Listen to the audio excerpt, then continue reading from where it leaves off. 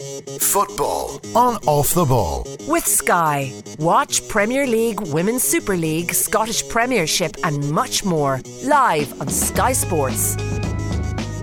And you're welcome back to Off the Ball Saturday on News Talk. John Duggan on this extended show until 8 o'clock because we're bringing you live commentary of Leinster against La Rochelle, the Heineken Champions Cup final, live from Marseille. Right now, though, Football Saturday, remember Football and Off the Ball, brought to you by Sky. Liverpool face Real Madrid in an unmissable Champions League final this evening, live on BT Sport. You can text us 53106, tweet us at Off the Ball. We're streaming the conversation, listen on News Talk around the country, but also watch us on the digital and social channels for Periscope and Twitter at Off the Ball, YouTube, Facebook and on the OTB Sports app for iOS and Android. Joined by the football correspondent of the Irish Independent, Dan McDonnell, the UEFA Pro Licence coach Shane Keegan, and our special guest live in studio here in Dublin, the ex-Liverpool and Republic of Ireland defender Mark Lawrenson. Laro, you made it to Dublin on Champions League final day. Can I just tell you that the flight took less time than the waiting for the cab outside the house? So nothing's changed over here, is it? Yeah. You've had a good, like, you maybe haven't been here for a while, but you got right back into into the mentality of the angry person around Dublin going, Suddenly remembered why I've not been coming over on a regular basis. But hey. I'm just going through the stats here, Laura. 39 caps for the Republic of Ireland under John Giles, Owen Hand and Jack Charlton. 5 league titles with Liverpool, an FA Cup, 3 League Cups, a European Cup in 1984. 25 years on the BBC, including match commentary duties at 3 World Cup finals. Laura, well done. What a great run. Yeah, it was. But you missed Alan Kelly. Alan Kelly was in charge for 2 games. Yeah. Alan Kelly Senior, yeah. Alan Kelly Senior, yeah. Your Preston Who buddy. basically was one of the reasons why I played for Ireland. Yeah.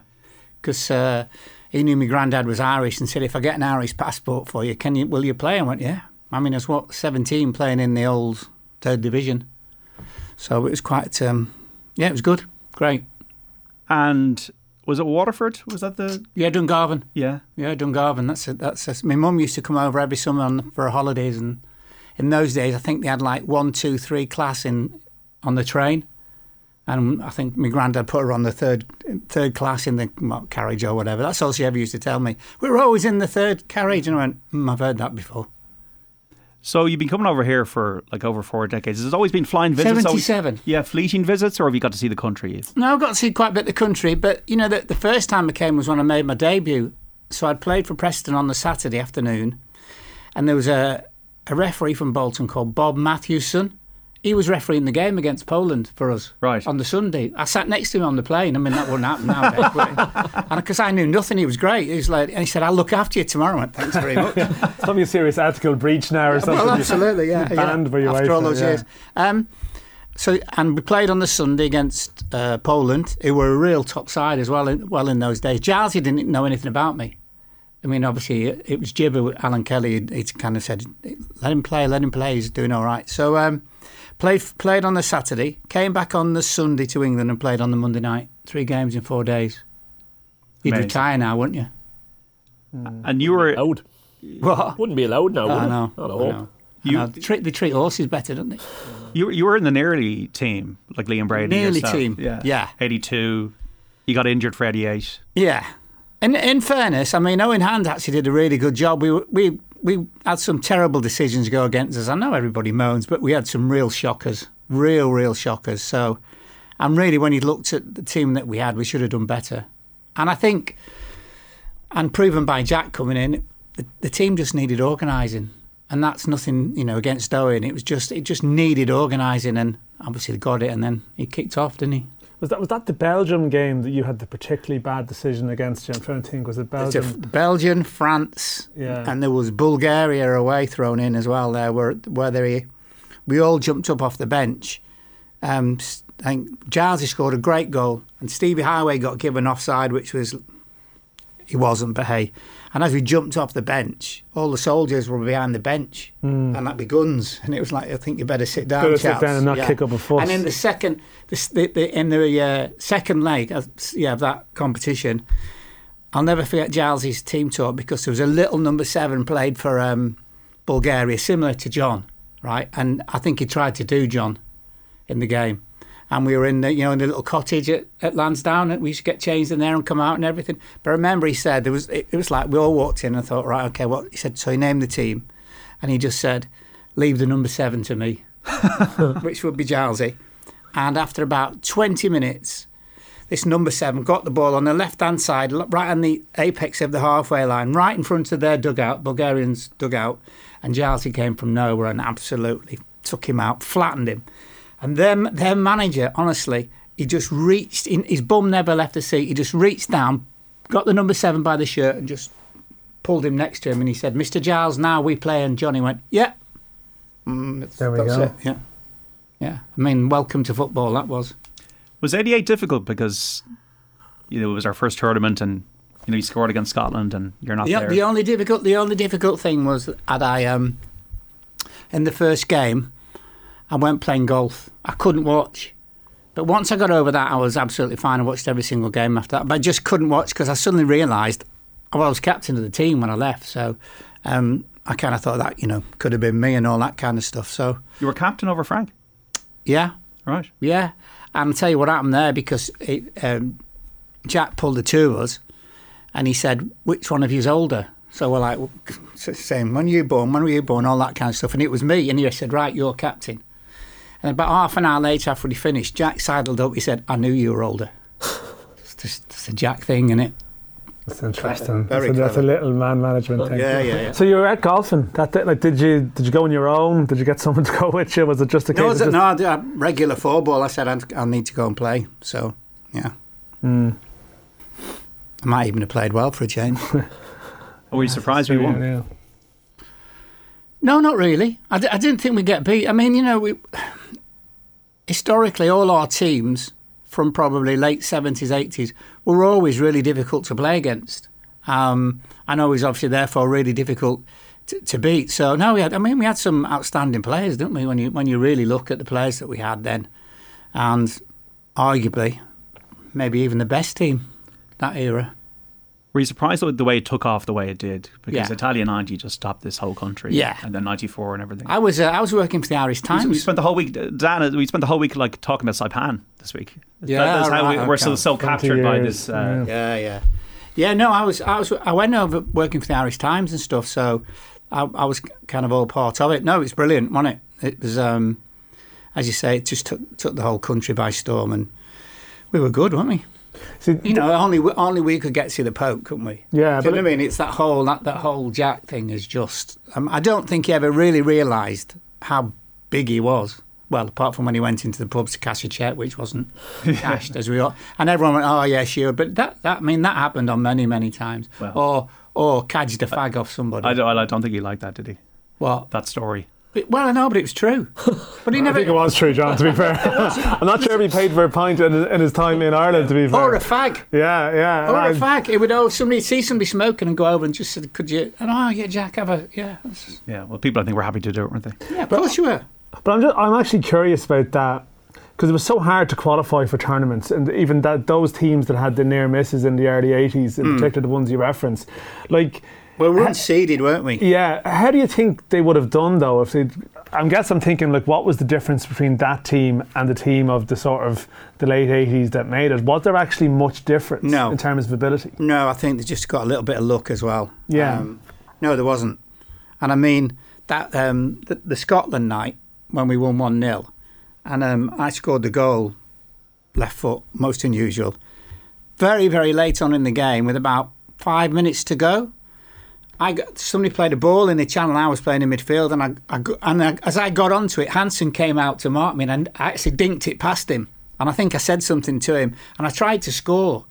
And if you remember, at the end of the game, Jack came over to me straight away, and everybody thought he's going to go, "Oh, great goal, yada yada that." Oh, he gave me the biggest bollocking ever. He said, "Why were you trying to score?" And I went, "Well, because that's sort of what we do." He went, "You should never even have been in that position." I said, "You picked me to play in that position." No. And anyway, he was fine, giving me a cuddle and everything like that. But he mullered me, absolutely mullered me. That was the psychology, wasn't it? You never knew. Yeah. Well, I mean, that was, you'll know the story about when he named the team. And Ronnie Whelan was named at left back. Paul was named at right back. And we just thought that he got it wrong. But he got the 11 right, but not in the right order, a bit like Eric Morecambe. It's like, with the piano and stuff. And Ronnie said to me, because we were sat in the dressing room, Ronnie said to me, he said, am I playing left back? And I said, well, it sounds like you are. and he went, what the F? And I went, he said, why aren't you playing left back? I said, don't look at me, it's nothing to do with me. And I said, because I was picked to play in midfield because obviously Souness was going to play for Scotland and he got injured, thank God. And basically 3 of their 4 midfield players were midgets, which obviously helped us as well, didn't it? So, but yeah, he gave me the biggest bollocking ever. Laurel, ever of any manager. His obviously there's been a lot of talk over his playing style and all that kind of stuff. What did you make of the playing style? What did you ask of what you were being asked to do as individuals at the time? I was all right because he'd said I didn't play in his very first game. I think it was against Wales, wasn't it? I think me, Jim Beglin and Ronnie Whelan didn't play. I think we must have had a European Cup game or something. And when we heard afterwards, he said to all the back 4 players, he said, you do not play in your own half. You do not play, and if you do, I'll take you off. So when I saw him then the first time, he said to me, you're playing in midfield. So that was kind of all right. But I mean, O'Leary wasn't happy because obviously he could play, David, couldn't he? But he wasn't happy. But then, so without wishing to go on for too long, after the first game, he then said, right, we need to get together because the Liverpool lads weren't there. So we went to Lilleshall. And the idea was to do a bit of training, stay over, have a few beers, and then go back to our clubs because it was a free week. And when we got there, and it was like hosing it down and everything. And Jack said, do you all want to stay? And we just went, no, not really.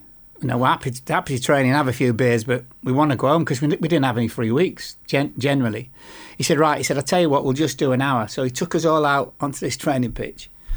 And he said to me, Ronnie and Jim, he said, right, just watch this. So he went through the free kicks and corners, for and against. But and I think Frank Stapleton generally was like organising it all and everything. And Frank was doing it and we were watching. And then we suddenly realised Jack was behind the goal with big golf umbrella, practising his golf swing with his back to us. Right, and then he just shouted and he went, you 3 Herberts, did you get that? And we just went, yeah, Jack. He said, all right, fine, let's go. And that was it? That was it. Yeah. Some prep. Yeah, I know, it was unbelievable, isn't it? And I think who's a lad he still works for at Newcastle United, Irish boy, John Anderson? John Anderson, Ando. And he gave Ando a lift down from Newcastle because Jack lived in Newcastle, down to Lilleshall. And we said to Ando when he got out, he was effing and jeffing Ando, and he went, and I said, longest car journey ever. I said, what would you mean? He said, well, he said, hello, Ando, how you doing? And then he put this tape on, how to fish for fish. Apparently, Ando said, all the way down. And he said, and I'm like, what the hell is this? Yeah, that was Jack, wasn't it? I played for his brother, for Bobby.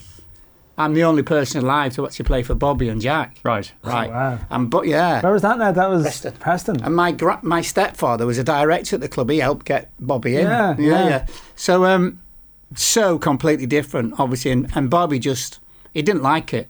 He just didn't like it. I remember being in charge of the dressing room because she had like a young apprentice in charge of the dressing room home games. And if, they need some studs putting in and all those kind of things and everything. I remember him coming in with the team sheet, the yellow bit. You used to have a white bit and a yellow bit. And the yellow bit was the other team and everything. And he came in and he was shaking. He was literally, one of the best players in the world was shaking with this like, away, the away team and everything like that. And it was like, I thought, wow. Yeah. But the only, not saying the only good thing, when you played with him, we got every single decision ever. And referees used to call him Mr. Charlton. Is that respected? Yeah. Yeah. Yeah. And, he's a fabulous bloke, but just so completely different from Jack. And the players all pick up on that with him. That you said like you saw him shaking coming in. Yeah. The dressing room sort of copped that as well, I assume. They sort of realise, God, he doesn't... but he's hated it. But he's a as you said, he's a national hero at the time. So it's a really uncomfortable one almost in some ways. He used to love training with the kids, which was us, the youth team. He loved it, absolutely loved it. And we drew Man United youth team in I think it was a Lancashire FA Youth Cup or something like that. And of course they had like loads of good kids. And we drew 0-0 at home, which was a major result for us. So we had to go to Old Trafford for the replay, like one man and his dog in there. But Bobby went because Nobby was Nobby was in charge of us. I mean, what's mad, isn't it? Nobby and Bobby, like amazing. And we got centre back got sent off. I was playing right back. Centre back got sent off for us after about 10 minutes. So they said to me, "Go and play at centre back," and we got another draw. And the Man United punters booed Bobby and Nobby. Wow! On the way out, the big long walk to the dressing room, and it's like, why? It wasn't their fault, was it? I mean, for us, it was a massive result. A massive result. They booed him. But John, what happened there with Bobby? That can happen. Like, obviously, Carlo Ancelotti will be over in Madrid tonight. We spoke about Ancelotti's book there a couple of weeks ago. Yeah.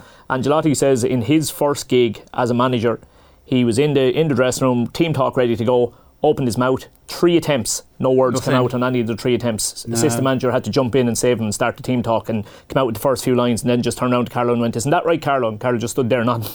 Yeah. It can happen no matter how big a player you've been. It's a different environment when you step forward into that role. Yeah, and Bobby, I think, just a shy person, generally, and I remember my stepfather coming back and he woke me late at night and he said, "Oh, we've got Bobby Charlton, the new manager." And I think, wow.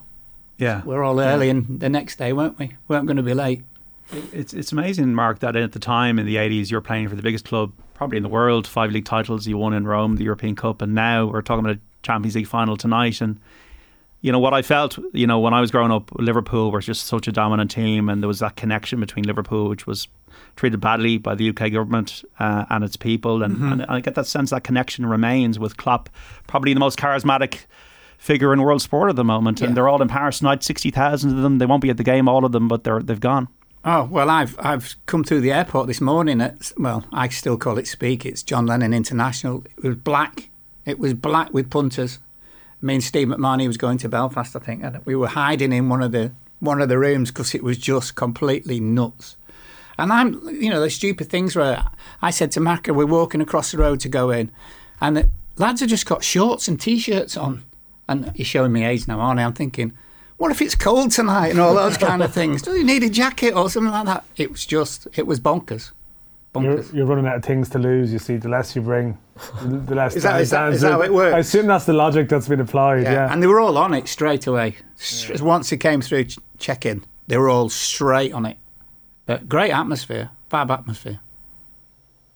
You've been to these games as a player and as a pundit, and it's kind of strange, Laura, in that you might have become better known for many years as for sitting on the couch on a Saturday night in front of millions of people than winning European Cups. Yeah. Well, that was by chance as much as anything. Did you fall into punditry? Or? Yeah. First game I ever did was Peterborough 1, Liverpool 0 in the old, I think it probably was a League Cup in those days, in the early 90s. And I did that for what is now Radio 5, and I think it was Radio 2 in those days. So I did that, and they said, why don't you do some more? And I went, yeah, okay. But I worked for Sky. The very first programme that Sky ever did that sort of been replicated by Soccer Saturday, it was Paul Dempsey, right? Obviously from up the road. So it was me, Dempo, and the lady was on it, who's now got her own programme on Sky. She's from Wigan. And Kay Burley. Kay Burley was on it. She'd gone to Vic Wakeman. Really? Yeah, she'd gone to Vic Wakeman, who was the boss, and said, "Vic, I can do that." Fair enough. So she did it one week, and then she realised, no, she couldn't. And there was me and Dempo. And then, I don't know what happened. I think Dempo must have gone to work, because he worked all over the place, didn't he? And Jeff Stelling turned up. So the very first one was me and Jeff Stelling. We had no football. Or we had like non-league football and all that kind of. We were road testing games at Christmas and everything. It was bonkers, right? And Vic said, "No, stay with it. And then we started to get the football. And then the very first week, with the football, there was me, Jeff, Rodney Marsh, and Bestie. Yeah. And I came off, and Vic's gone obviously because Bestie's there, and they wanted to, put their arm around it. And that was fab. And I went, that'll never catch on. So we're trying our own version of it here now on a Saturday afternoon on News Talk and Off the Ball. That's incredible, yeah. Good, because it was. Bestie was a problem. I was just going to say, Best was sort of a big part of that show, but what a lovely man! What an absolute fab man! But he lived 3 doors away from the pubs called the Feeney, and you'd quite often hear the driver who'd report back to Sky and say, he's not in his apartment. And so they're going, try the Feeney. And like going the Feeney, and obviously he'd be on it. Yeah, sad. And he would just go, I don't think he's with us today. So, but it was such a nice bloke. He told me the story. Because at Sky at the time, you couldn't have a drink in the building. You weren't allowed. So it was a Murdoch thing. You just weren't allowed. So you go to the rugby club at the back. I think they still do it now. And we're in there one day, and we were talking about all kinds of different things. And I said, when did you realise you had a problem? Because he told everyone he had a problem all the time. He went, I was in America playing for whoever he was playing for in America, and they'd won a game on the road. So it could have been 3,000 miles away. And he said, I was on it for 3 days. And he said, I went to try and cross the highway, like 5-lane highway. And he said, I suddenly realised I am in trouble. Yeah. Which is sad, isn't it? Oh, it's incredibly sad. I remember watching Blackpool Man United because we lived in Blackpool at the time. And my sister was a massive George Best fan. And she said, come on, let's run on at the end of the game and like pat his back. So we did. As you do. He was exposed to, he was almost like this sort of you got the first taste of football stardom at a different level, because there's this book, I think we spoke about it during the lockdown, JD, like this guy called Arthur Hopcraft wrote this book, Football Man. And it was essays that were written in the 60s, so it was like a live essay written, like a George Best interview at the time. I think he got to spend time with George Best in his house, and the letters people were sending him, girls were sending him stuff, and it was just... And it was actually painted a real picture of Best. Like, a lot of us would have grown up, in some respects, with Best knowing the sad story first, and then knowing the stuff afterwards. Yeah. And this live portrait of him, it was powerful to read it, actually. And yet, that Sky sort of incarnation of Best, it would have been quite... it was quite sad sometimes. Well, he had this house built, and it was a bit like a public toilet, and there was like glass all over and everything, and people would just... You could drive up to it, and people on a Sunday they would drive there and just sit outside, hoping that they might see him. I mean, what a life that is. He was able to take punishment as well in games. That was the thing. But Best was kicked all over the place in football, and was able to withstand. He was very strong. Nobby Stiles said to me, he said he was the best tackler in the team. He said, unbelievable. He's like in slide tackle and just nicked the ball back. And he said he was tough as old boots. But then he had Paddy Crerand, didn't he? Paddy Crerand was his minder. And if anybody touched George, Paddy would whack him, basically. Sort them out. So you moved to the Beeb then. When did that happen? 96, 97. Yeah. So first World Cup was France. France 98. That wasn't bad. Brilliant. Yeah. Just 5 weeks in Paris. But apart from that, we survived. I actually read something about that. You would have worked with Jimmy Hill then. Yeah. Which I'd say was an experience. Jimmy. To so many people, again, here in Ireland or whatever, Jimmy Hill was the old voice. And then you hear his backstory, and he was this incredible figure in English football, abolishing the maximum wage. And 3 points for a win. 3 points for a win. Yeah. And yet he was possibly this old, sometimes cantankerous on the panel or whatever he wanted to be. But I think you said you loved his company. He was good company, Jimmy. Well, full of energy and like great stories, as you can imagine. And he just used to do things just to get people riled. That's what Jimmy would do. And, his big mate was Des Lynham. And I remember we were at Sheffield United and we'd done the FA Cup game. And young Alan Kelly was in goal, I think, for Sheffield United. And we were walking round afterwards. We'd done the studio bit and walk around. And loads of punters were still in the stadium. And as we walked around, they're all saying, Jimmy is a W. You can imagine, can't you? And he turned to Des and went, told you, Des? He said, they love me, really? But what a good guy he was, Jimmy. Brilliant. And you forget, he presented Match of the Day. He was one of the very in the evenings, first. Before Des Lynham, Yeah. So the stuff he did in football was amazing. It really was. We got Laro on the radio today on News Talking Off the Ball. You want to text a question to Laro 53106 with Dan McDonnell and Shane Keegan here on Champions League final day. Liverpool against Real Madrid, 8 o'clock this evening. Delighted to have you here in studio in Dublin, Laro. So 5 World Cups, was it 3 finals you commentated on? That's not bad. I don't know, John. I never sort of counted. I really don't count really wouldn't know. Your punditry medals, No.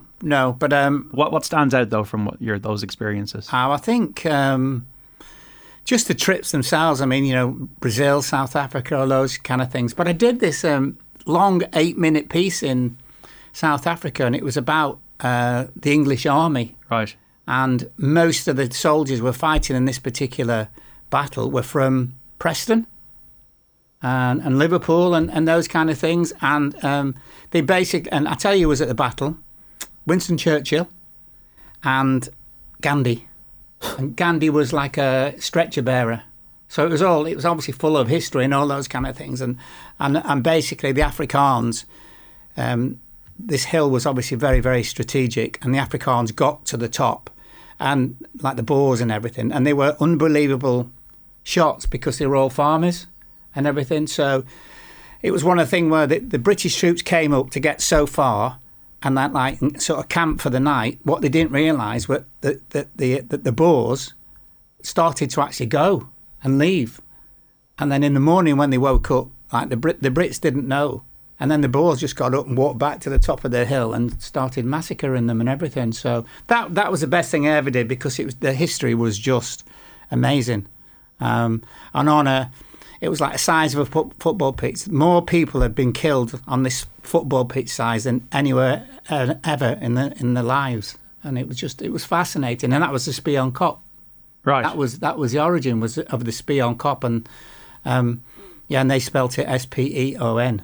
So that's where it started, because it was a hill, and that's how.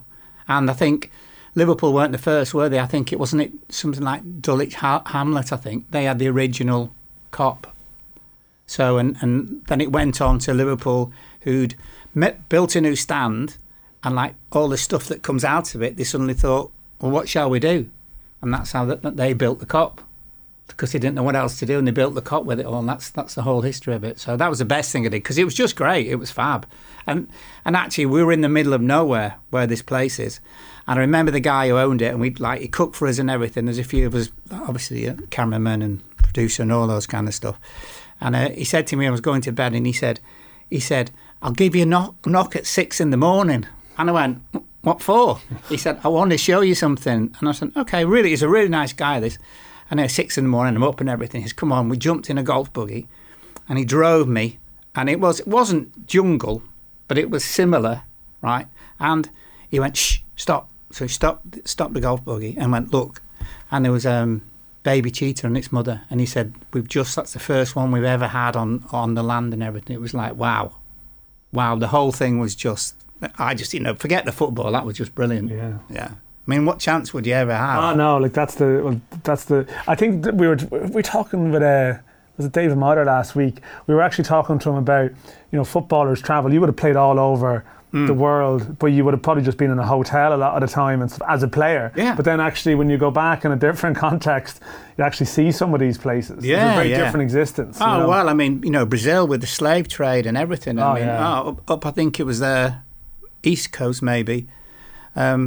It was that was the origin of the slave trade. And then we went to Manaus. Yeah, which was up in the Amazon. Have you ever been? I was there for that World Cup as well, yeah. So you went to Manaus? Yeah. Where the two rivers were side by side, but they didn't run into each other. Yeah, amazing. Manaus is an extraordinary place. Really. I mean, the fact that World Cup games were played there was sort of, a bit political. It was, yeah. But they had these two rivers, literally, and they ran side by side, but they never ever ran into each other. One was slightly higher than the other one. It was mad, wasn't it? Yeah, it was just a mad place. Quirky place, yeah. I mean, you wouldn't have gone there, would you?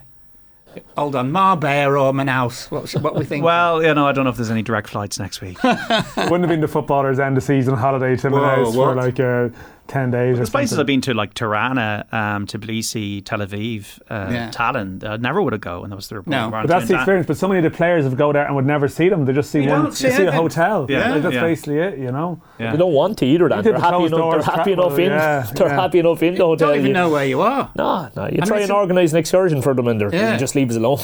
Well, it's also just want to play the PlayStation. Yeah, because our team loved a beer, obviously, and so even when we played away in Europe, wherever we played, we always got back to the airport at 1:55. It didn't really matter, even if it was only played in Holland and we should have been home at 12:30. They made sure we didn't get back to 1:55, because then you couldn't go anywhere for a beer after the travel. In Liverpool. in Liverpool. And Ronnie Moran would come off the plane, and Ronnie Moran would wait, passport control, and like, as you walk past, you had to give him your passport.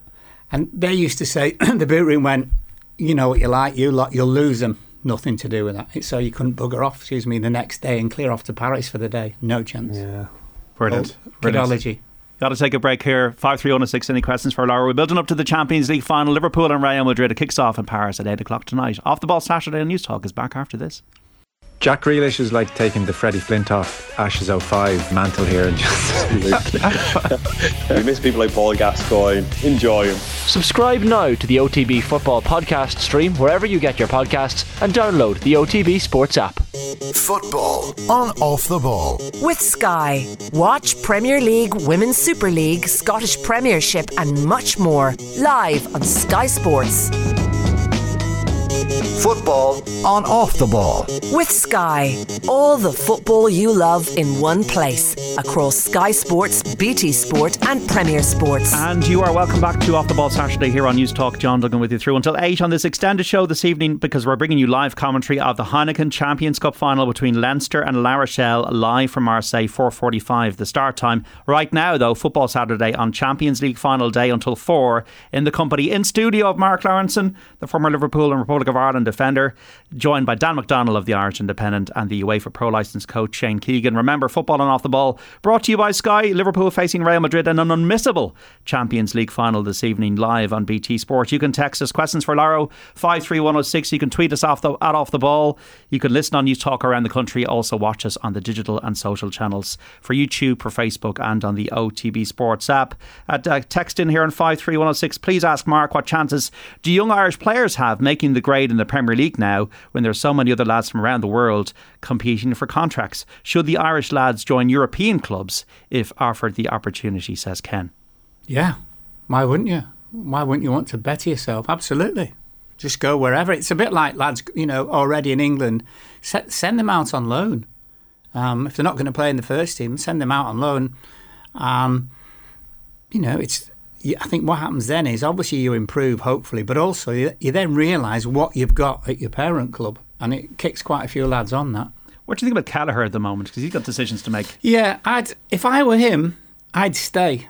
And the reason I would stay is because in training every day, he's playing against world-class strikers, and you can get your physicality anyway as well. But I would rather do that with him and keep him. And he might play a few more games this coming season, maybe, because every time he's come in, he's done really, really well. Real Madrid are masters over 2 legs. If the Champions League was over 2 legs, Real Madrid would have the arts to win the title, as they've done in the last 3 rounds against PSG, Chelsea and Man City. As a one-off based on overall quality, Liverpool should win it in the 90 minutes. If it goes to extra time, Liverpool will be on the ropes and in trouble. Verdict: Liverpool to win it in normal time, says Jack in Santry. Is there a bit of a danger that Liverpool have gone to the well quite a lot? Is there any kind of freshness issues, or will they be just up for this? No, I think generally they'll be okay. I wouldn't want to go into extra time. But I mean, when was the last time they played? They played on the Sunday, didn't they, against Wolves? Yeah. So what's that, 6 days? Plenty. He might have given them a day off, or even 2 days off, Jurgen Klopp, I would have thought. But I think it's such a big game that your adrenaline, probably sleeping this afternoon, but their adrenaline will be pumping. And you won't feel tired going into this. It's the biggest club game in the world. Forget that world whatever thing, because there's some really poor teams in it. But this is the biggest club game in the world. Was it the biggest moment of your career, Roma? Yeah, because for the same reason, you suddenly realise that you've won the big one, and that particular season we won the European Cup away from home. Generally, all our games, we had some really, really tough ones. So yeah, we did, and we had. When we played, have you heard this story about Dinamo Bucharest at home? Dinamo Bucharest came in the semi-final. Have you got enough time for me to tell you? I'll go for it, yeah. Right, so, and they man-marked Rushy, Kenny and Graham Souness. Little Sammy Lee scored for us 1-0. So that's all. We kept it tight and everything. But the lad who was marking Graham was spitting at him and doing all sorts of things. With about, 10 minutes left, we get a corner at the Kop end. And, of course, only probably 4 or 5 cameras in those days. So everybody's watching this corner come in. All of a sudden, you just heard this crack. You could hear it. And Graham punched a fella and broke his jaw straight off. So their manager did the press conference afterwards, obviously completely different than it is now, with just a handful of people around him. And all he would say was, he went, next week, because he played a week later, next week, he called him Soonsy. He said, next week, Soonsy, see if you're good enough in Bucharest. And he loved all that. So we go to Bucharest, and it's Tuesday before the Wednesday. You couldn't train on the pitch, you weren't allowed to and everything. But Joe Fagan, in his infinite wisdom, said, tell you what, boys, on the Tuesday morning, before we actually go to the training ground, let's go and see, he used to say, let's go and look at the wicket. He's a big cricket fan and everything, so just go and look at the pitch. We turn up and it's lashing down. It's been lashing down for 2 or 3 days, which I think was really why he wanted us to see it, just to get it in your head that it's going to be a bit of a mess and everything. We turn up at the ground, and of course, Dinamo Bucharest basically were the army team. So, they were the national team, so whatever. And we all turned up, and there was probably 4 or 5 of us, long hair, tashes, right? And I'm just sat at the side of the bus, I'm minding my own business, as you do, thinking, are we going to go and look at the wicket or not? And nothing really happened for a minute or two. And then this knock on the door right next to me. So I turned and looked at this soldier, and he looked at me and he went, that crossed my throat. You were Souness. Yeah. And I went, no, it's him. He's there. They tried to break his leg. They absolutely tried to break his leg. And he stood up in the game and he just went, is that it? I mean, he was amazing. If Kenny hadn't been in that team, Graham Souness was the best player I'd ever played with. And he left then? He left after the final? Yeah, they'd done a deal, hadn't they, after the final? He'd done a deal to go to Sampdoria. Why wouldn't you want to go to Sampdoria, by the way? But wow, what a player. Unbelievable. But he had a whole string of guys that he did on a regular basis. And his thing was, they were going to do me. Different age. Different era. I read something this week, and he gave me a bit of stick for slowing down and clattering into people, because and he gave Ronnie some stick. Then Ronnie Whelan could look after himself, by the way, and Ronnie would leave his foot in a little bit late, but I never did. And ever, but he had this thing, because I played in midfield when he didn't play, and obviously I love tackling and stuff like that. So, and he used to say, I used to watch you, he said, and you could have got there before the other bloke, but you waited. I said, well, what's wrong with that? I waited just to tackle him, not to murder him like you would have done. But yeah, he was brilliant.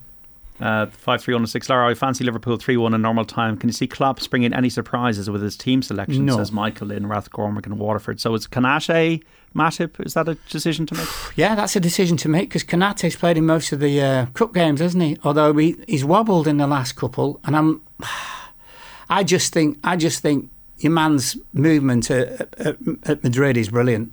Benzema. Benzema is brilliant, and I'm just a little bit. I'd rather have Matip with Van Dijk. I think it's just because he's got a bit more experience, but it's a tester, isn't it? Because do you play Thiago? Do you play Fabinho? What do you do? With the fitness, maybe little queries about their fitness. Yeah, little queries. But I suppose the way they are now with the doctors and the physios would be saying he's absolutely fine.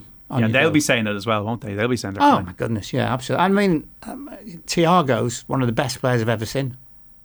He's just unbelievable. He just sees things on a football pitch which nobody else sees. Do you see a goal he made for Mane against Wolves? Yeah. With the flick. The whole crowd went silent. I was at the game. The crowd went silent. They went, has he really just done that? I mean, he's amazing. And Fabinho is just so good, because he sits in front of the 2 centre-backs, and he spots danger and he sniffs it out. So I'm wondering, Shane, is that where maybe the game would be won and lost? They're all talking about Vinicius and Alexander-Arnold and Carvajal and Diaz, but maybe it'd be the middle. You're 100% right, John, because of the way the two teams want to play. For me, the midfield battle is going to be absolutely key. And look, we probably towards the end of the show, we probably will try and make predictions, but for me, we're shooting in the dark until we see that team sheet, because quite simply, I would put it, if Liverpool's first choice midfield 3, so let's say Fabinho and Thiago are fit, if they're both cleared to start, for me, I can't see beyond the Liverpool win. Mm-hmm. If they lose Thiago, I think that levels it up and it's a 50-50 game. If they lose Thiago and Fabinho,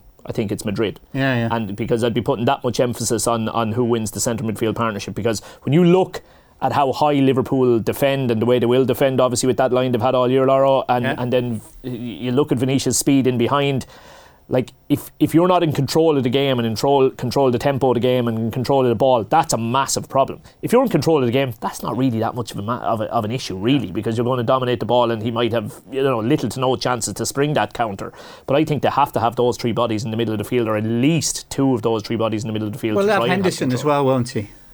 Well, Henderson will definitely be there. Yeah, Henderson. But obviously, if Fabinho's out, Henderson has to go and play the deepest role. Or he quite likes playing Milner in there. Do you think? Because he trusts him. Yeah, I think he really, really does trust him. But mind you, trust Keita a little bit, which most of us don't really get. Well, that's what I was going to ask. If he has two of the three, so let's say either Fabinho or Thiago is fit alongside Henderson, does he go Keita or Milner? I would hope not, to be honest with you, because I watch him and I think at the end of the game I'm thinking, what did he actually do? Yeah. The game seems to pass him by a little bit, but he's a big Milner fan. Yeah, because he just knows you'll get 7 out of 10 and he won't do anything stupid. He'll always be in position and stuff. So it is an interesting one. I mean, I'd rather have Thiago than Fabinho. Yeah. Would you? Yeah, for a night like this, because he can just do something like we said about the goal he made for Mane against Wolves. He just does something in the game. You think, wow, that's not how it's meant to be. The Madrid midfield is incredible, isn't it? It seems to be the centre midfield for Madrid for about 10 years now. The only thing those three seem to be there forever. Yeah, although Casemiro got away with a murder against City, didn't he? Could have been sent off twice. Definitely. So if they got a decent referee, but. They're clever, aren't they? Yeah. And then the young fella they're bringing in. Well, Camavinga, but we'll probably talk about it more like after 3 maybe, but cause listening to some of the Madrid commentary, they're wondering will they spring something in there, because the pace and intensity Liverpool can play at, they are older, that Madrid tree, Did they start Rodrigo? Well, that's what they seem to be debating about, what they might do. Well, they actually, you might look at the team sheet and you might have a little bit of a surprise from a Madrid perspective that you're not expecting because of that. Yeah, I would think you'd probably just go for experience to start with. Yeah, and you can always change it then, can't you? Escape from Everton, the movie, it'll be out now. Really? Ancelotti, yeah. Well, yeah. Hey, how good a move was that for him? I'm delighted Everton stayed up because Merseyside needs derbies. Yeah. And it's 6 points for Liverpool, I know, in the 2 games, so that's always good. But no, I am delighted they stay up. But I tell you what, they've got a lot of work to do there. Yeah. Everton. Yeah. Who's going to take the players? Because they're on massive money. It's bonkers. Okay, Lauro, Dan and Shane, thanks so much for the moment. 53106, getting plenty of texts in here for Lauro on Football Saturday. Previewing the Champions League final, talking about Lauro's career, both as a pundit and a great player as well. Let's check in now, though, with our analyst, Sean O'Sullivan is down in Killarney. He is looking ahead to the Munster Senior Football final between Kerry and Limerick with our reporter, Oisín Langan. Welcome to a sunny and warm Killarney. Perfect conditions for Munster final day. I'm joined by 4-time All-Ireland winner with Kerry, Sean O'Sullivan. Sean, how are you? Good, Oisín. Great. Sure, how would you be? A beautiful day in Killarney, as you said, for a Munster final. And looking forward to it'll be interesting to see what kind of game it will be. Obviously, look, Kerry are red hot favourites to win, but let's see how things transpire over the next hour or so. You walked up the town, which is always a special place to be on Munster final day. How does it compare atmosphere wise and crowd wise to what I will call, and I really don't want to disrespect Limerick by saying this, but to what I would call big Munster finals, Cork-Kerry Munster finals? Yeah, I came in with 2 friends earlier. We just went for a bite to eat and I just walked up the town, Oisín, and yeah, look, absolutely 100% not being disrespectful to Limerick whatsoever, but the numbers aren't what they would be for a typical Kerry-Cork match. It just, I suppose it just doesn't bring that support really that the Cork crowd would bring. But look, that's not for the players to worry about. Their job is to go out in the field and play the game. What's going on around them won't matter. But certainly, you're dead right. It doesn't really have that little bit of buzz that a Kerry Cork Munster final would have. But look, that's for us to worry about, not the players. I often wonder how much stock Kerry players put in a Munster title. You corrected me once when I said you had 3 All-Irelands and you said no, I have 4 All-Irelands. I wonder, do you know offhand how many Munsters you have? I don't actually, no, I don't. But that's not to say, and that's not being disingenuous or being cocky or anything. It's just, I suppose, look, All Irelands are the currency down here, but a Munster title is still a very, very important medal in your collection if you can get it. Now, look, I couldn't even tell you if I looked at that Kerry 15 today how many how many Munster medals are scattered amongst that squad and team. It's a lot. And look, we picked up a good few in our time as well. But at the end of the day, Oisín, whatever day you go out when there's a medal available to be won, you want to win it. And this group of players today will be no different. Sean O'Sullivan, 4-time All-Ireland winner with Kerry, thanks for joining us for now here in Killarney, where the sun is shining. It's incredibly warm, perfect conditions for a match. Kerry taking on Limerick in the Munster football final. Remember, Kerry are the defending champions. They haven't lost a championship game here since 1995. Limerick haven't won this provincial crown since 1896. That kind of tells its own story, doesn't it? Back to you. Thanks, Oisín. For now, ahead of Kerry and Limerick. In the Tailteann Cup, Cavan 13 points down, 1-3 is the latest score, and it is Leitrim 1-9, Antrim 4 points. So Leitrim with an 8-point lead there. Dublin 3 points, Meath no score in the Leinster Ladies Football Final. Dublin and Kildare throw in at Croke Park in the men's Leinster final at 5 o'clock. Our GA coverage and Off the Ball in partnership with AIB, proud sponsors of the GA Senior Football Championship. Check out hashtag the toughest for more, getting regular updates from Sean O'Sullivan throughout that Munster game between Kerry and Limerick. This is Off the Ball Saturday on News Talk. John Duggan with you through to 8 this evening on this extended show, bringing you live commentary later of the Heineken Champions Cup final between Leinster and La Rochelle, live from Marseille. But 53106 the text number now for Football Saturday. Any opinion, any question with Laro live in studio, Mark Lawrenson, Shane Keegan and Dan McDonald on Champions League final day, the day of finals. We're building up to that full coverage of Liverpool against Real Madrid after the news. Don't go away. Football on Off the Ball with Sky. Watch Premier League, Women's Super League, Scottish Premiership and much more live on Sky Sports. And you're welcome back to this extended Off the Ball Saturday on News Talk. John Duggan with you through until 8, because we have commentary of the Heineken Champions Cup final, Leinster against La Rochelle, 4:45 live from Marseille. Right now though, Football Saturday on Champions League final day until 4 in the company of Mark Lawrenson, live in studio with us, the former Liverpool and Republic of Ireland defender, joined by Dan McDonald of the Irish Independent and the UEFA Pro Licence coach Shane Keegan. Remember, football on Off the Ball brought to you by Sky. Watch Huddersfield Town versus Nottingham Forest in the Championship playoff final this Sunday, live only on Sky Sports. You can text us 53106.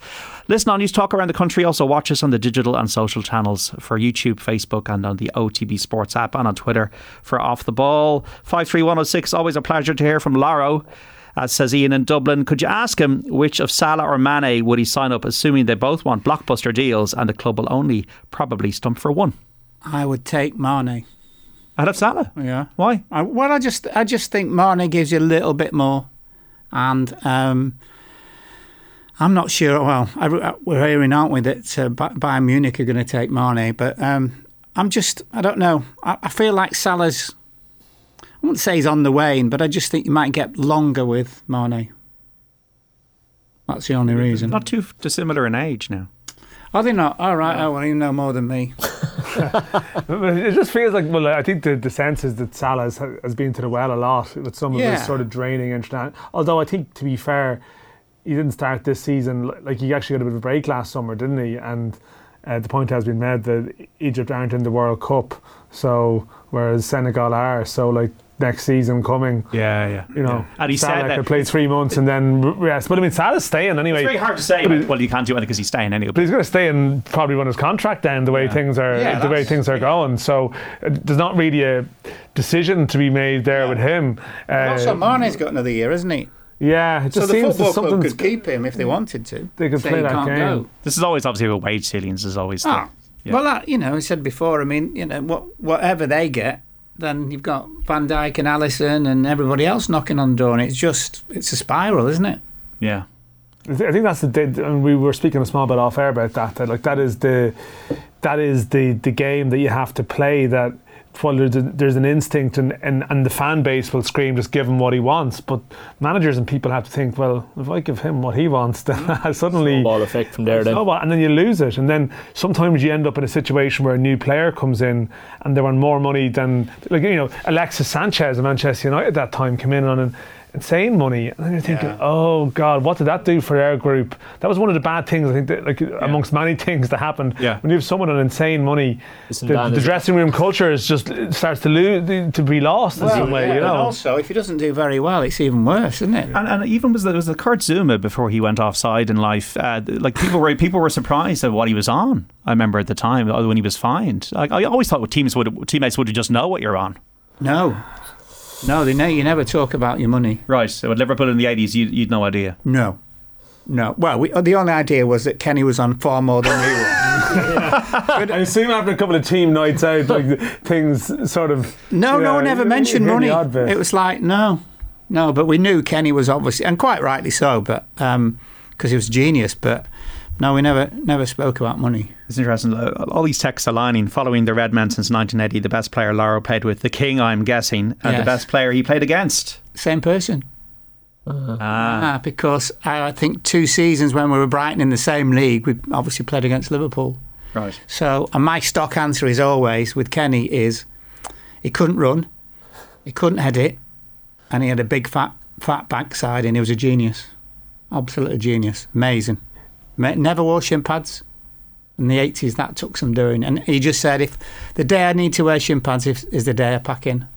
Was it? But we'd have massive rows on the pitch, me and Hansen and him. Right. Oh, we used to have these. Honestly, we'd be like, if you listen to it nowadays, you'd be thinking, God, they must hate each other. So we had this thing where, you try and...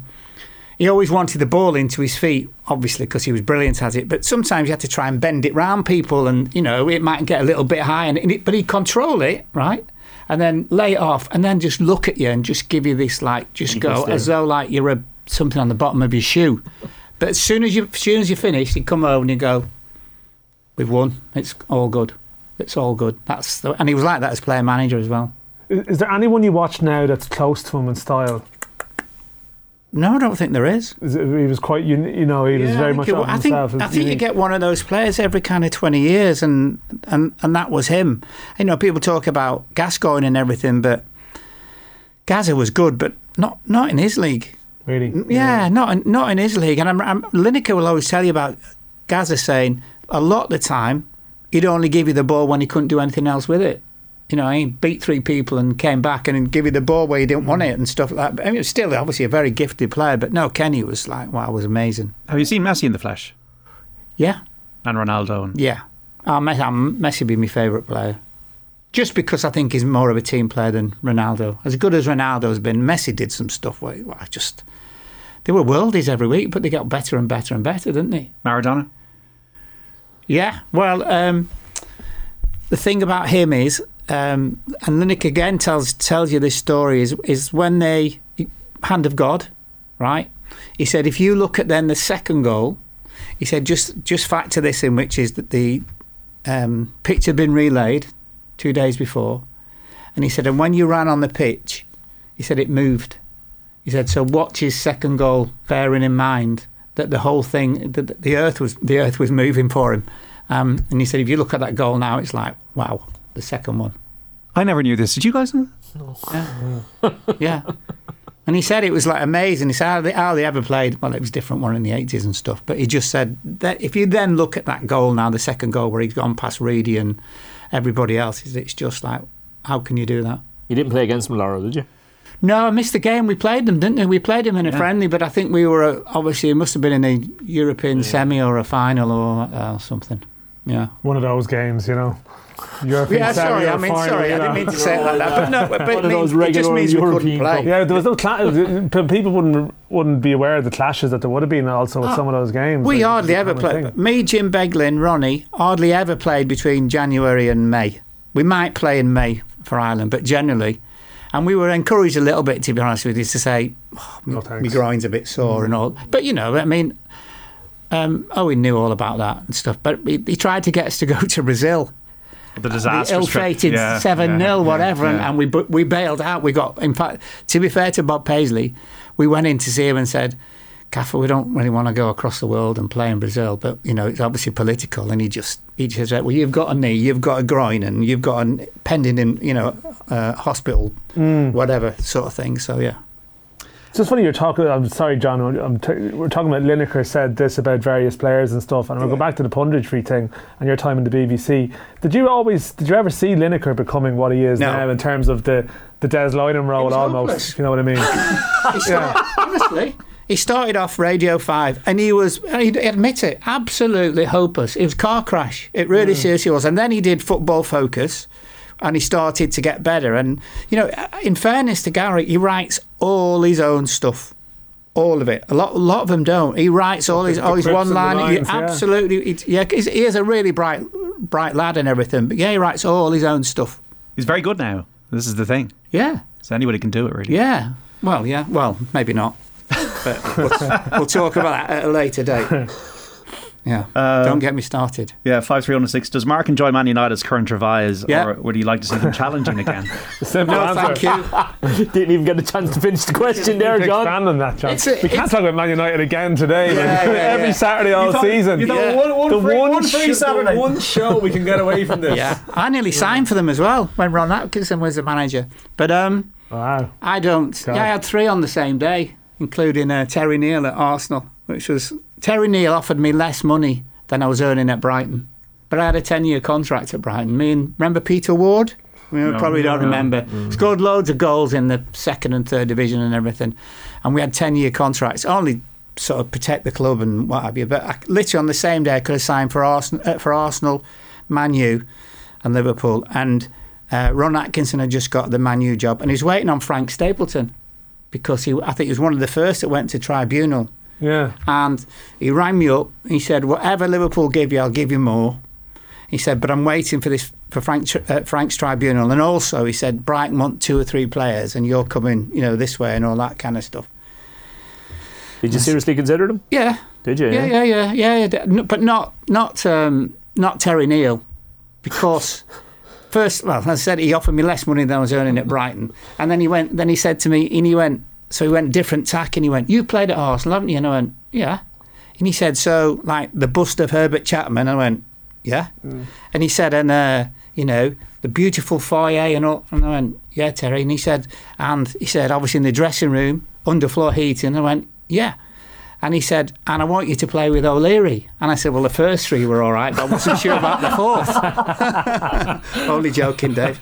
And the daft thing about that whole thing was, Arsenal went away. I met them at Gatwick Airport before I met Liverpool the next morning.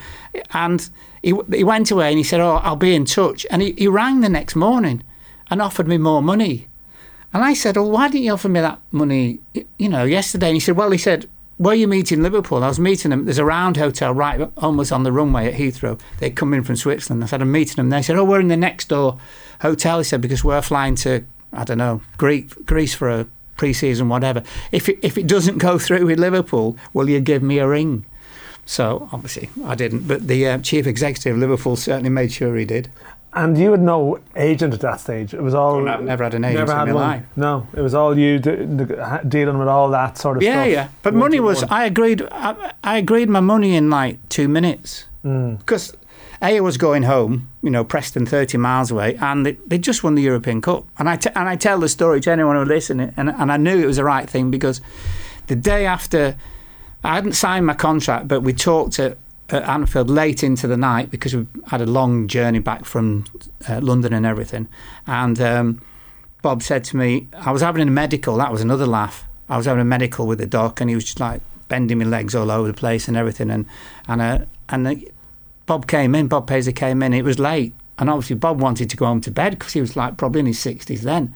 He said to the doc, "What are you doing?" In fact, the 2 docs, brothers, Irish boys, 2 docs.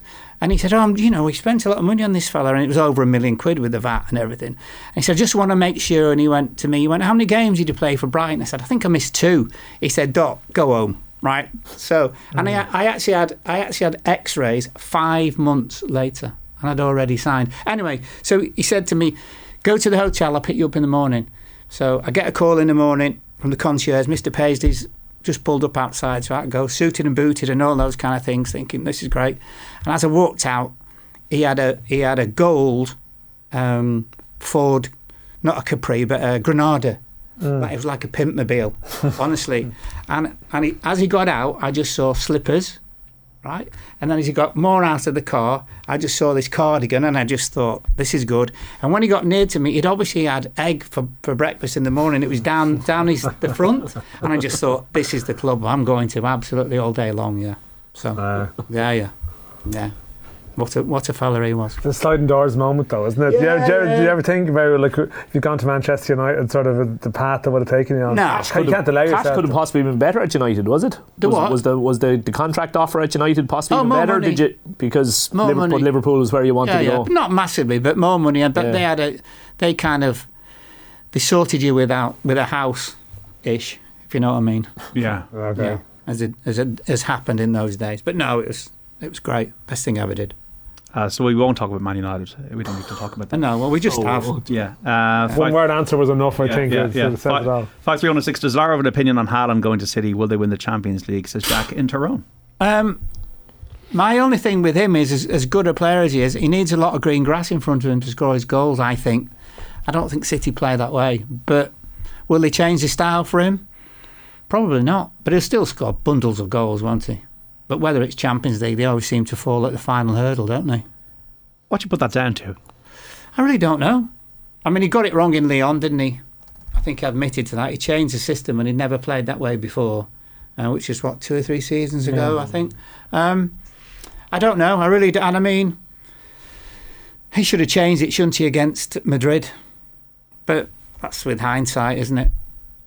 But you can't, when you get in such a position in the semi-final of, the Champions League, and they were 2 goals in front, weren't they?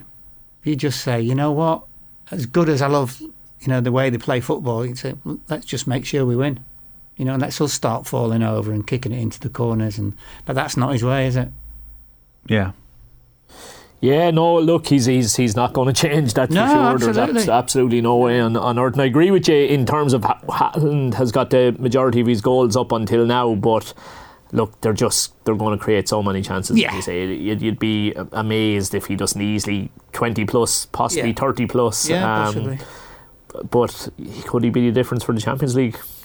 I don't. But it's a cup competition. This is the thing. Exactly. Like, it's just like the element they didn't of do a huge amount wrong in Madrid. I know. Really well. It's sort of like you can analyse it. And that's what you do. That's what these shows exist for. To analyse it. But they didn't. Like, it wasn't quite a meltdown. It was just.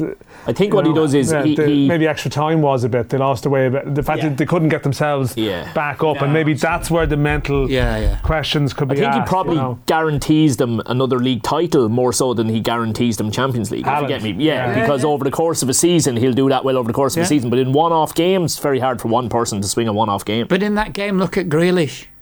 How unlucky was he? Yeah. So it's... Listen, sometimes it's not the best team that wins, isn't it? Yeah. At whatever level. And I mean, what was the headed goal where it skimmed off the other fella's head? Yeah. I mean, I've never seen that before. Yeah. So wasn't meant to be. But this is the whole Madrid name and the trophy theory, right?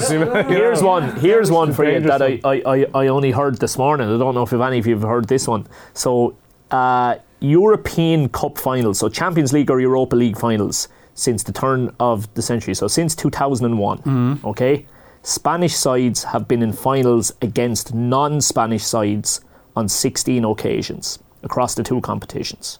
How do you think they've done? Really well. I'm guessing they've done really well, because otherwise Barcelona and flat. Yeah, Barcelona, Arsenal, and you can probably start to go through 16 for 16. Really? 16 for 16. Wow. Isn't that incredible? Wow, it is incredible. They've been in 16 finals, either Europa League or Champions League, against non-Spanish opposition. They're 16 for 16. Wow, that is a stat. I thought that was crazy. I think, like I was trying to think of defeats in my head, like of sort of Spanish clubs in finals. So you have the all Spanish ones, obviously. This is the thing. So the Madrid final and so on. Yeah. Mad one. How do you think Klopp's going to approach it then tonight? What's he? Won't change. Yeah. Why would you change? He's got almost a perfect formula, isn't he? So I don't see him changing at all. Yeah. I think the centre half decision is a big one, and I think it's going to give us a little bit of an insight into where his head is at. Because possibly. For me, if he goes Matip, I think that's an assertive move in that we're going to go with the better ball player. We're going to be confident that we're going to dominate the game here, and that's why we're going with him. Whereas Konate probably doesn't get Liverpool flowing as well, but what he does do is he gives you that double up cover on Vinicius Junior, because Konate is a beast, isn't he? And if Trent goes missing, Konate will get there and be able to handle. Well, and you'd hope that Henderson would be in and around there as well, wouldn't he? He'll give a big dig out there as well, won't but he? I'd play Matip because I think it's going to be tight. So if he comes through into midfield and breaks the ranks, it makes a massive difference. I think tactically it's going to be a fascinating game. I really, really do. I think it's going to be so intriguing. I'm dying to see how it plays out because there's so many different little battles. Like you talk about that battle between one left back and one right back, but up the other end, I mean, Luis Diaz has to be looking at Carvajal and thinking, fancy give me the ball here. Give me the ball and let me go at this fella. How well has he done? Says something about the recruitment, doesn't it? What a fantastic... Well, if you look, John, generally at, players signed between 30, 40 million, and there's like 4 or 5 of them, they're all world-class players now. Obviously apart from, Van Dijk's and Alisson's completely different, but that... They sold lots of players for good money as well, Liverpool, which enabled them to buy those two. Like Coutinho ended up back at Villa. Yeah, but even like Jota's not in the conversation, whereas earlier in the season he was. Yeah, he's we spoke about being leggy before. He's looked the most in terms of leggy at the moment than anybody else. He looks like he's had a tough season, so I don't think he'll start, will he? I was just going to say, you were at the Wolves game last Sunday, so what was your sense even of the Liverpool fatigue levels? I must admit now, I was watching the Man City game and then was flicking to the Liverpool one. We all were. But it was. I don't know, the Liverpool performance at times. I mean, there was sort of tiredness, but you kind of wonder, was it more the situation? They're probably getting updates, and can you read too much into it? But even defensively, there was a couple of nervy moments in behind, and you're thinking, I know Van Dijk's not there, and that's a massive asterisk with that. But there was, I mean, when they played against, I think it was Matip and Konate against Benfica, wasn't it? And second leg, wasn't it? And they kept getting done with one ball, basically. That's my only worry about Konate, is I don't think he's mastered that yet, and I think the other fella has. Yeah. Which is why I would pick Matip. But you're not worried about them sort of physically then, like in terms of you mentioned Jota, a couple of them maybe they're unlikely to start if they are in that sort of zone. Yeah. And I mean, they get tested, don't they, for everything? So the doc, is it red blood cells and white blood cells and all that kind of thing? And actually, I think if you've got too many red blood cells or not enough, the doc can actually say to the manager, he's struggling, and you can, as a manager, you can say, I'm leaving you out the weekend because looks like your levels are down. Driven, basically, yeah. You see, there's physical fitness and there's psychological fitness. Yes. And I think last week, Dan, they would have been tireder last week going into the Wolves game because it's a big game and then we have to try and lift ourselves again the following week. Whereas this is it. This is it. Sort of you know what I mean? There's nothing to have to worry about after this week. I think that will be a help psychologically for them. Yeah, and it's like 19, you had that 3-week break and it was a terrible final. Yeah. I just wonder though, with the Thiago Fabinho situation, are you in it because of what Liverpool need to be at their max?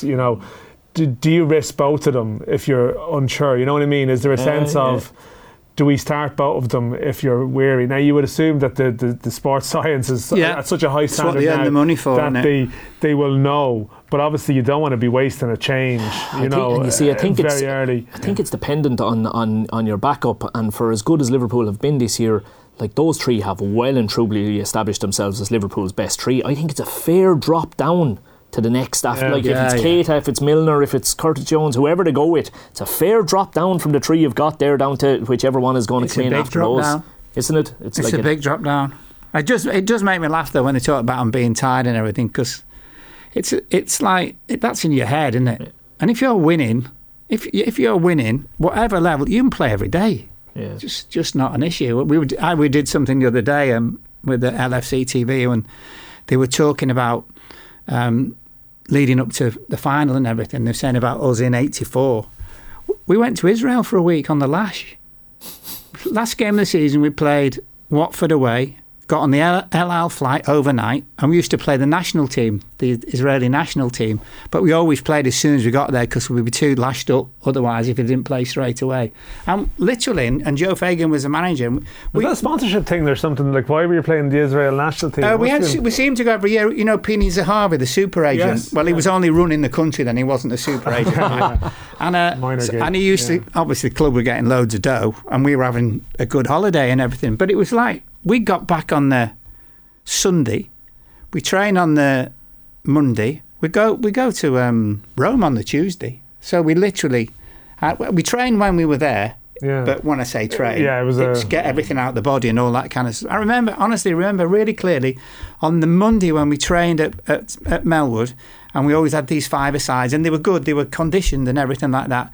And I remember Joe Fagan stopping it, and he went, and he turned to Ronnie Moran, who generally did all the barking and all that kind of stuff, and he said, "Ronnie, stop them now, we're ready."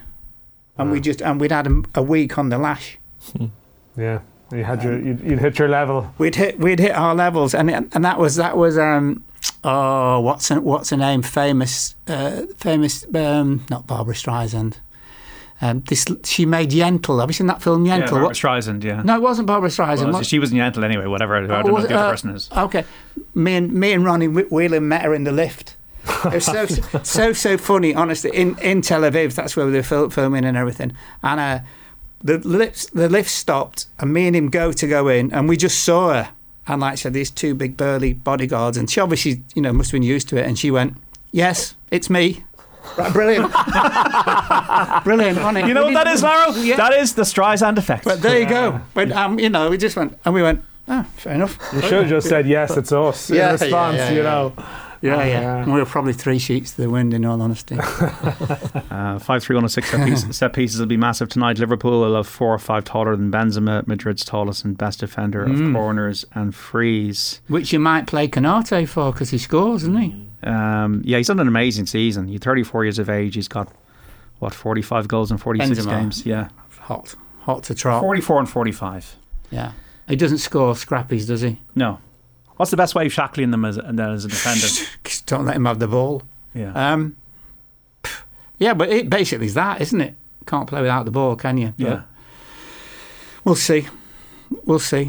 Communication. It's always been the best way. I think I read a piece somewhere today where I think the aggregate of Madrid's last 5 games or something was like 14-10 in the Champions League. Like, do you just expect it to naturally, that they will hurt you at some stage in the game? That it's going to be one of those where, like, Liverpool have this ability to outscore teams, in a sort of a wonderful way. Do you sort of... And again, that's what fascinates me. Do you overthink it by getting too conservative in some I know some way? Champions League finals can so often disappoint. I'd be stunned if this one disappoints. I'm with you. I'd be stunned if this one disappoints. I think we're guaranteed 3 goals plus. I really, really do. I don't, and I think they'll both. But they can't defend Madrid, can they? They have to attack. They're not. So they've got to be on the front foot, haven't they? I would have thought. I'd be very surprised as well. Somebody's correcting you, Shane. Liverpool beat Alaves in 2001. I knew somebody would try and correct me somewhere along the line, but the Athletic tend to not get too many things wrong, so I said I'd roll it out there. They did beat Alaves though. Is it since 2001 maybe? What did I say? 2001, yeah. Sorry, that was the question. Since 2001. Yeah, well, that was the year. I said turn of it, sorry. So that's so it's since that game, John. Was that the 5-4 winning that golden goal? That's it, sorry, yeah, exactly. 5-4 in the final. Gary McAllister, yeah. Gary Matt, yeah. 16, that's exactly how they phrased it, since 2001, yeah. So what is the argument for Real then?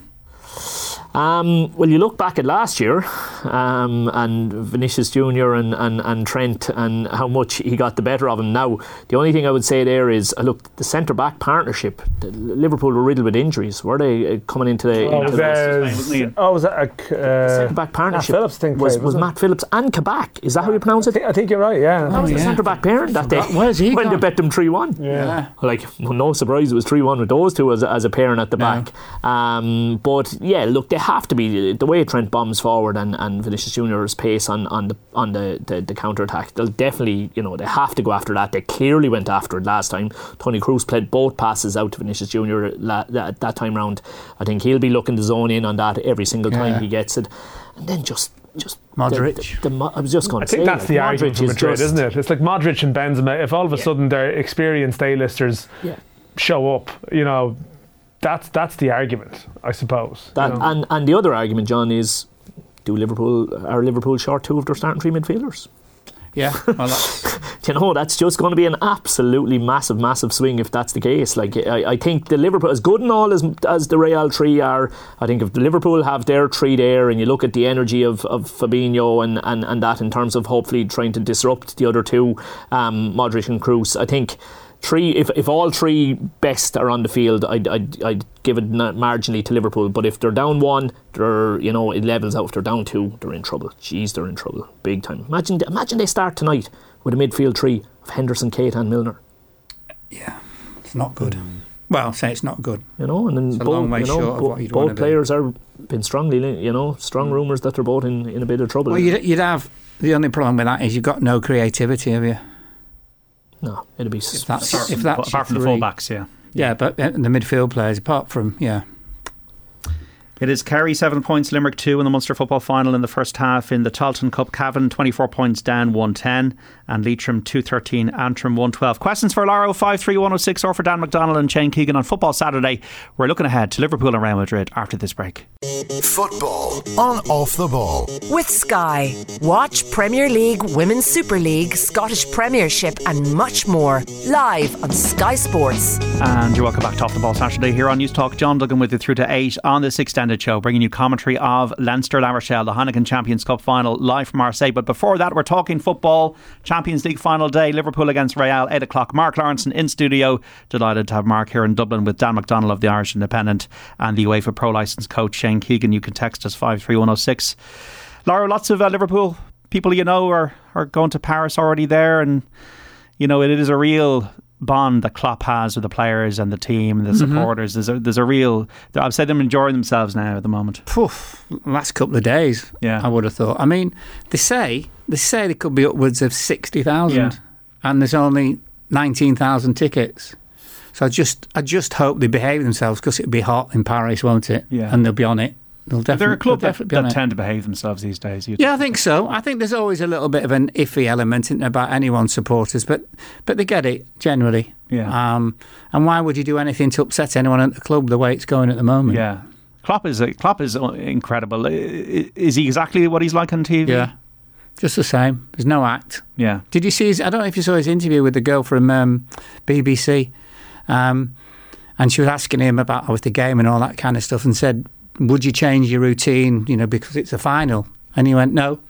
And then he went, I'd still play Wordle every day. That's just the way he is. Yeah. What you see is what you get. I mean, when he first signed, I think it was the October, I don't know what year it was, and LFC TV asked him to go to their Christmas party, obviously, about a week before actual Christmas. And he said, I'm not going to the party per se, but I'll tell you what I'll do. I'll come for 15 minutes and you can interview me on stage to the lad Peter McDowell. And so, great. So Peter McDowell interviewed him and it was all good. And Peter McDowell said, so I threw this question in, which was a bit daft, but he said, do you think you're a Scouser? To Klopp. And he went, yeah. Pete said, why? He said, because I've got a purple wheelie bin. Because you can't have red or blue. What? Brilliant. He knew that you had to have a purple wheelie bin because you can't have a red one or a blue one, because obviously it's Merseyside. And he was like, yeah, because I've got a purple wheelie bin. Yeah. Mad, isn't he? Yeah, great. It's just, that's just the way that he is. Yeah. No. Do the players have is there an awe that they have? Like, no. It's a bit like Mourinho. When Mourinho first came into football, there was that kind of rock star element. Is there a rock star element to Klopp? No, not quite. Although he's a heavy metal man, isn't he? But no, I don't think so. Benteke was the first one. I think he'd just left the club, and he did a great piece. And he said, so somebody said to him, what was Klopp like? And of course, once you've left, you can say maybe things that you wouldn't say when you're there. And he just said, he's your mate. He said, but he's not your best mate, which I thought was a really clever thing to say. And that's the way that he is. Yeah. And he's, I go to the training ground quite a bit and stuff, and he's normal. Absolutely. But everybody loves him. And he talks to everybody. And the second, apart from recruitment, the second most important person at the club is the girl he took from Bayern Munich. She decides all the food everywhere, and if you've just moved, and she'll come round to your house and say to your wife, you should be eating this, you should be eating that, and all those kind of things. And she's got a glass office upstairs in the training ground where she watches everybody eat and everything. And I never knew this, but in the new stand in the home dressing room, when you finish, you have to walk through this particular doorway, and it's like a mini restaurant, and she makes you eat. Right. There'd be like 4 or 5 different meals for different players and all that, but you have to physically eat, because it's obviously just something that's really, you've got to replace whatever straight away. Whereas we'd have 14 pints of Stella, right? This is straight after a game, you're saying, yeah. is it? Yeah, straight after a game. And you weren't allowed to go out the other door. You have to go out of this door. And she goes, right, pick one of these, and it's pasta or, all those kind of things. So, yeah, they're ahead of the game, aren't they? Precision is amazing. Yeah. Neuroscientists and obviously penalties. Did you see that? See the little skull cap? Yeah.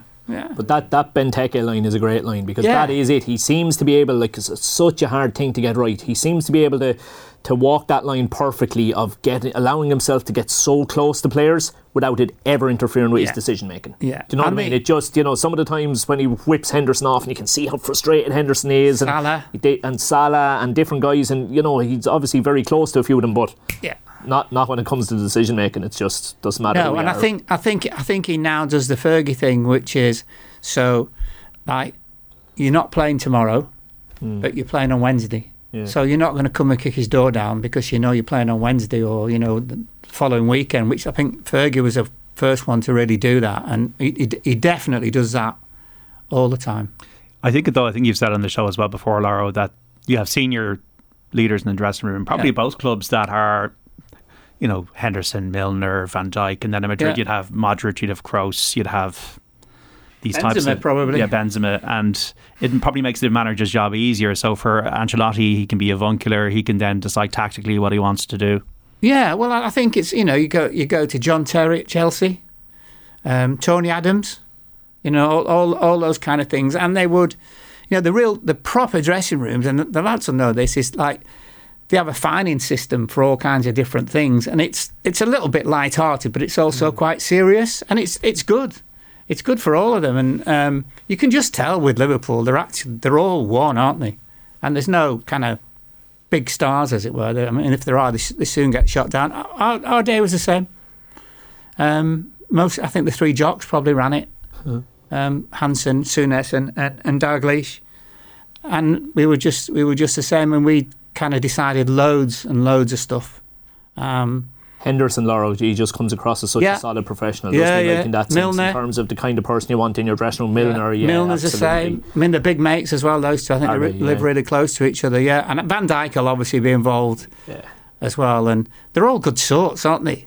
They're all good sorts. And, I think that's definitely the difference. But it was funny because when Graham Souness was made captain instead of Tomo, that they don't particularly like each other, still don't, but they're a little bit better now. But I remember pre-season would come in and they'd say to you, right, we're going pre-season tour is wherever. And I'll never forget one year, and Graham had been in the manager's office, in Bob Paisley's office, and he came in and laughing, right? He said, close the door, get all the kids out, like young apprentices, get all the kids out. And he went, you'll never guess where we're going pre-season. And we're going, go on then. You'll never ever guess. It's where? Marbella. So we went to Marbella pre-season, could you imagine, in the 80s. And the boot room had no idea. They just thought it was someplace in Spain. Oh my goodness. So we play at Casablanca on the way. Money for the club, obviously. Fly into Marbella and everything. And it was like, I'll never forget, it was like 6:30 at night. And in the hotel we were in, it was full of women, as much as anything like that. And they're all walking out into the port, into Marbella. Joe Fagan spotted it straight away, and he just went, meeting. Right, so we go in this room, meeting, and he just went, we are training tomorrow at 10:30. If anybody's late, he said, for the first time ever, I'll be fining people, because he just thought, oh my God, what's going to happen tonight? What have we done here? Yeah. And it was brilliant, by the way. You're talking about like Streisand wasn't there. Yeah. She wasn't there. No lifts. Great nights, obviously, Liverpool have had, like Madrid 3 years ago, and Istanbul. And you were in Istanbul. You were there. Yeah. I was working for Radio 5. So, but my pals from Southport, one or two of them had got a few quid, and they got a private plane. So they got a plane over it, obviously, and all kind of good, and went to the game, which was 20 miles outside of Istanbul, and that stadium that had just been built and everything. The road wasn't even finished, and it was crap, to be quite honest with you. And 3-0 at half time, wasn't it? Yeah. And so they went. They had the skipper waiting at the airport. So they had a straw poll. There was 8 of them. They said, "What shall we do?" and one of the lads has gone, might get beat 4-1 here, or, whatever. I vote we go back. So they went, yeah, let's all go back. And thinking, of course, no one's going to the airport, so that's great.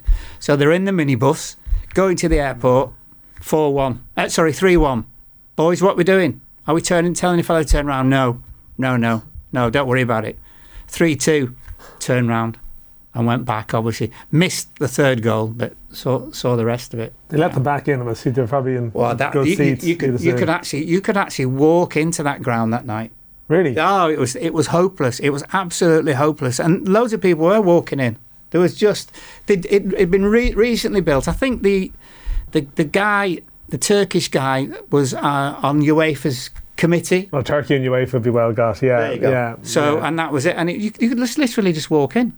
Because you see the footage of the Madrid fans who left the semi-final at 1-0. And then, when it went to extra time, when they hit the 90 minutes against City, there was no readmission. The next thing. Do you know one thing about that? Liverpool fans would never, ever, ever do that. Ever. Never leave. Well, and he's convinced them, because he did that thing, didn't he, against West Brom, Klopp, where Liverpool scored a late equaliser to 2-2, and he took them down to the Kop at the end of the match, and made them wave to the Kop and everything. And all the journos were going, what was all that about? It was only West Brom who were third bottom. And he said, if I can't convince my supporters that we could possibly score in the last 4 or 5 minutes of the game, what's the point? That's how, it's quite clever, isn't it? Mm. Let's make the case for Liverpool then, Lauro. What's going to be the difference? Well, if it is Fabinho and it is Thiago, I think we've got a little bit too much for them. But I just worry because sometimes your name's on it. And looking at Madrid, those 3 games, Chelsea, PSG, Man City. So I think it's just going to be really tight. I really do. It's absolutely remarkable. They're looking to win their fifth in 9 years. I know. How the hell? And we look at them, we think they've not got that good a team, do we? But they just seem to be able to do this. The young Brazilian lads, I think, are very exciting. Yeah. They're only 21 years of age, like Vinicius Junior and Rodrigo. Like, I don't know if Rodrigo will start. Like, and obviously Valverde is in there as an industrious player, but I think Mane is playing well. He's playing well at the moment, and he's got 13 goals. Adapted well to that position. Like, do you know, he's proper through the middle now at the moment, isn't he? And the other fella can play there as well. Diaz, he can play through the middle. So. Yeah, listen. It's the best squad the club has ever had. No, I mean they've virtually got 2 players for each position. If you say Gomez can play instead of Trent, obviously not as good, but he can still play there. Simicas. Yeah, they love him. They absolutely love him because he's the dressing room fool apparently. Right. Yeah, but that's one way to. It's a role to play. Someone has to do it. Yeah. Popular. There's always one, and Klopp loves him as well. But Klopp, some of the people around Klopp aren't really football people, but he just likes them because they're quirky and they give off sort of good vibes and everything, and they just hang around with the team, and that's just the way he is, isn't he? He's just different. Well, they're used to penalties if it does go that far. Yeah. Oh, God, yeah. Not again.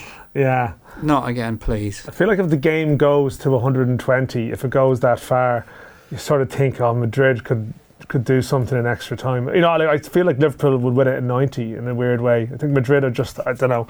Then you can look at the age thing and completely flip that round and say, could Madrid run out of steam? I think winning the cup final on penalties would stand to them. If they went to penalties. I just think Liverpool that would give them a little bit of a mental steel that, look, lads, been here before pretty recently. Yeah, not a bother and no one generally takes bad penalties anymore, do they? No, very, very rarely. Very rarely. I think Liverpool have the ability to blow Madrid away if they really are on a really good day. Yeah. But I think the longer the game goes on, and if it's tight, you just wonder a small bit about the Madrid sort of the old dogs. You know what I mean? It's going to be hot, isn't it? Yeah. Which is another factor. I mean, can you keep pressing for 90 minutes if it's really hot? It's a build tough up. call. If you win in the 90, but it's when you go to the 90 to 120, it becomes a little bit more. Build up on the day, Laura. Would like. Say in 84, build up to the final. Did you change your routine? Did you go for a sleep in the middle of the day? Like, what will players be doing right now? We did that anyway. So, they'll probably be kipping. Yeah. I would think. Yeah, maybe gone for a walk this morning. They wouldn't have trained. Yeah. Gone for a walk and just off to your rooms. But I mean, it's different now because we'd always be 2 of us in a room. They're just on their own, aren't they now? And it's just. But yeah, they'll just be resting up. 53106, lads, what a brilliant show. Laura's stories are all pure gold. I'm a Man U fan, says John and Taryn. You're in Dublin, so thanks for your text, John. And hi, Laura, beverage of choice in the sun, says Mark. In the sun? Gin and tonic. And in the sunny, in the pub? Gin and tonic. Right. I've stopped drinking wine. Yeah. Were you ever a Guinness man, Laura? Yeah. I did a big advert for Guinness in 1982 all on the billboards all over Dublin. Right. And I wasn't actually in the shot. It was just like a scarf and obviously a pint of Guinness, and there's no substitute for Mark Lawrenson. I brought my lad across here for his first pint, and he insisted we go to the Guinness store, and it was there, and he was actually for once quite impressed. He didn't think his dad, about the football achievements. He didn't think his dad was a tosser that day, and he said, "Oh, that's quite cool, isn't it?" The Guinness ad. I mean, there you go. You went Rutger Hauer, Laura. I got $2,000.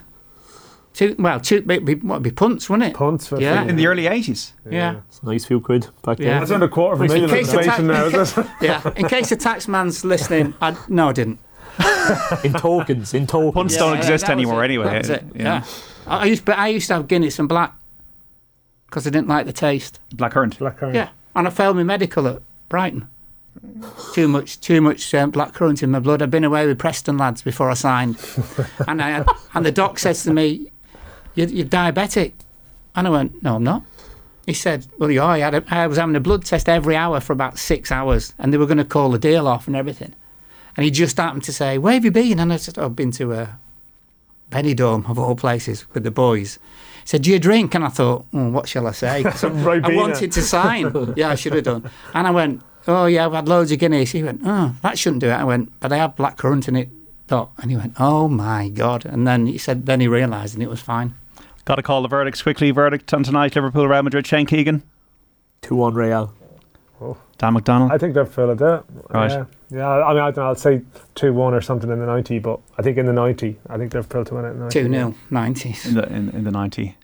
Laura, you're a legend, and not a legend in my own house. It's been well. You are here and in the billboard as well, and in the country. It's been a pleasure to have you in on Off the Ball. Enjoyed it. Saturday here on News Talk. It's nice to see where you actually work from. Yeah, it's very American. Is it called slave labour? Is that right? No, it's not. No, we're all very well looked after, and and I don't have a gun to my head off here to say that. So, no, pleasure, Laura. Thanks so much, and look forward to speaking to you next season. So that is Football Saturday for now. Remember, we're on air until 8:00 this evening. We're showcasing live commentary of the Heineken Champions Cup final between Leinster and La Rochelle. Conor Morris and Brent Pope are in Marseille for us. We'll hear from them after 4. The match kicking off at 4:45. We'll also get updates as well from Kerry and Limerick and Dublin and Kildare on the show this evening. We're off to the Stade Velodrome in Marseille to speak to the match commentators. After this break, don't go away. Football on Off the Ball. With Sky. Watch Premier League, Women's Super League, Scottish Premiership and much more live on Sky Sports.